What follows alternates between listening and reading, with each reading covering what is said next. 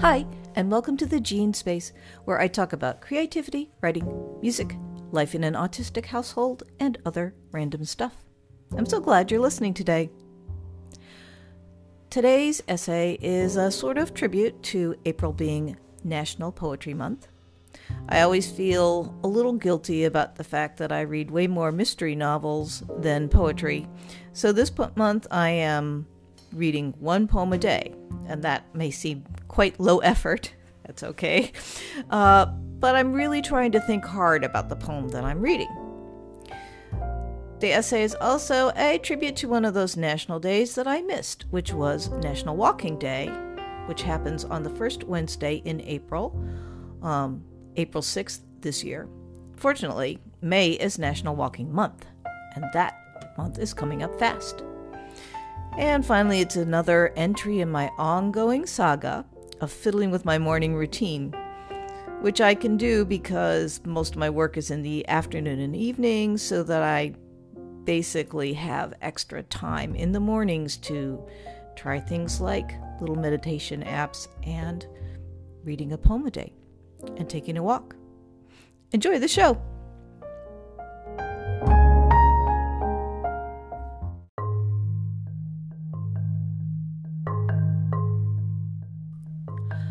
I've nicknamed the latest additions to my AM routine the morning meds. I spend 1 to 2 minutes on a guided meditation from an app on my phone. See last week's Of Apps and Apprehensions for more information about that. And then I read a poem. Because it's April. A little later, weather permitting, I do a walk and think. For most of this month, I've been working through John Keats's poems in order, as well as my town's connector streets. Poems was published in 1817, and most of the works in it are quite short. Critics reacted relatively positively, although most noted the unevenness of the work. This is an accurate assessment. Some of these verses made me wince. Many deal with Keats psyching himself up for the profession. He wants to be a poet, and he's not sure he's good enough. We can relate. When I first imagined myself as a writer, Keats's progression from a mediocre poet with promising flashes to a genius in control of his art over the course of just 4 or 5 years was reassuring and inspirational. The critics were sometimes vicious about his work, but nevertheless, he persisted. As it turned out, I never managed to follow the same trajectory. I was easily deterred by criticism, and this may have been the deciding factor, not a genius. Still, there was the bond of insecurity. Mornings being one of the most insecure parts of my day, I find Keats's worries strangely comforting.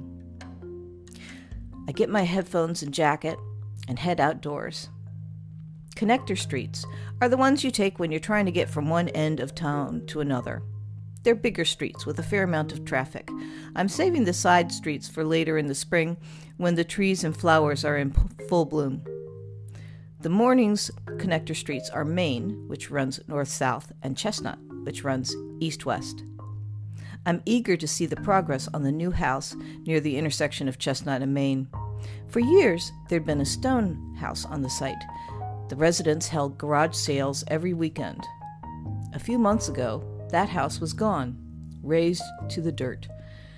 Then appeared a foundation, and today there's a frame and some walls. A contractor's pickup truck blocks the sidewalk. I edge around it and peek inside the skeleton. 2-car garage, central staircase. It'll probably turn out to be yet another colonial with a statement window over the front door. I wonder how Keats would feel about the scenery I'm passing on Main Street.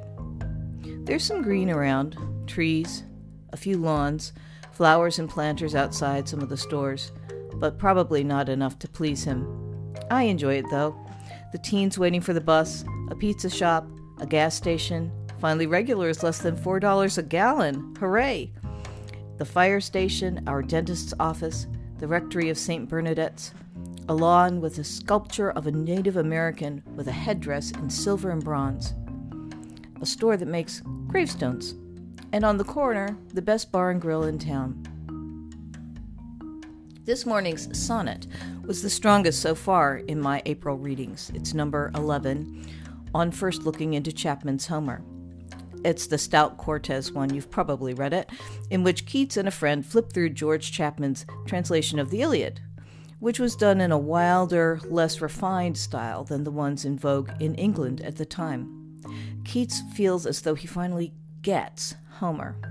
He compares the experience to a scientist finding a new planet, Uranus had been discovered in 1781, and then to the explorer Cortez's first glimpse of the Pacific Ocean from a peak in Darien.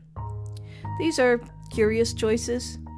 Darien, a region in Central America that was intended to be Scotland's big foothold in the New World in the late 1600s, turned out to be a failure that nearly bankrupted the country, and also the conquistador who encountered the Pacific was Balboa, not Cortez.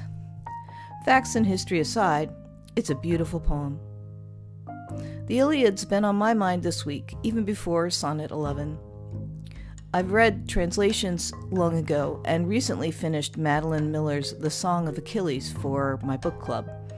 Miller's novel focuses on two characters from the epic, Achilles and his lover Patroclus. If I'm pronouncing that wrong, so be it. At one point, Achilles and Patroclus have been dragged into the Trojan War, and they have a big meeting with Agamemnon and the other generals, and I remember that these characters are just a little part of the story. I retrace my steps, again passing the new house.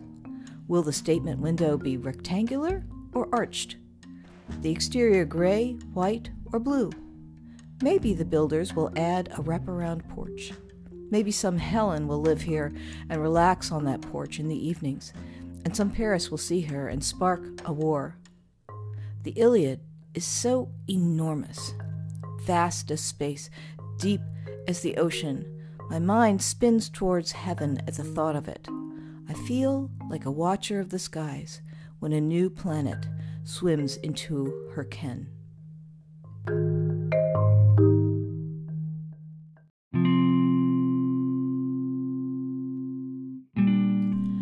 Thanks so much for listening.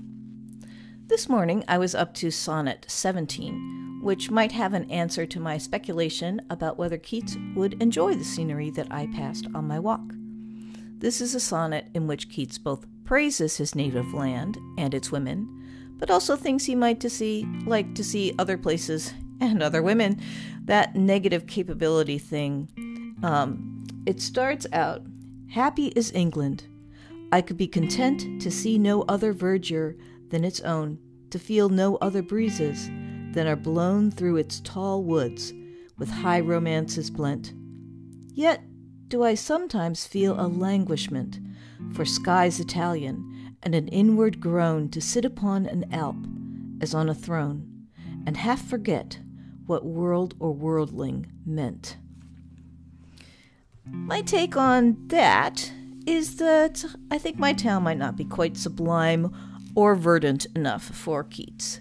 The green in England is different. It's kind of like a canned pea green rather than fresh pea green, and that is more American green. So, my question of the day is, did you read any poetry this April? And did you stick to one of your favorites or explore a new poet? And what'd you think? You can check out this podcast as a blog on my WordPress page. There's a link in the description box. If you'd like to support this show, that would be awesome. There's a donations button on my homepage. Until next time, be well.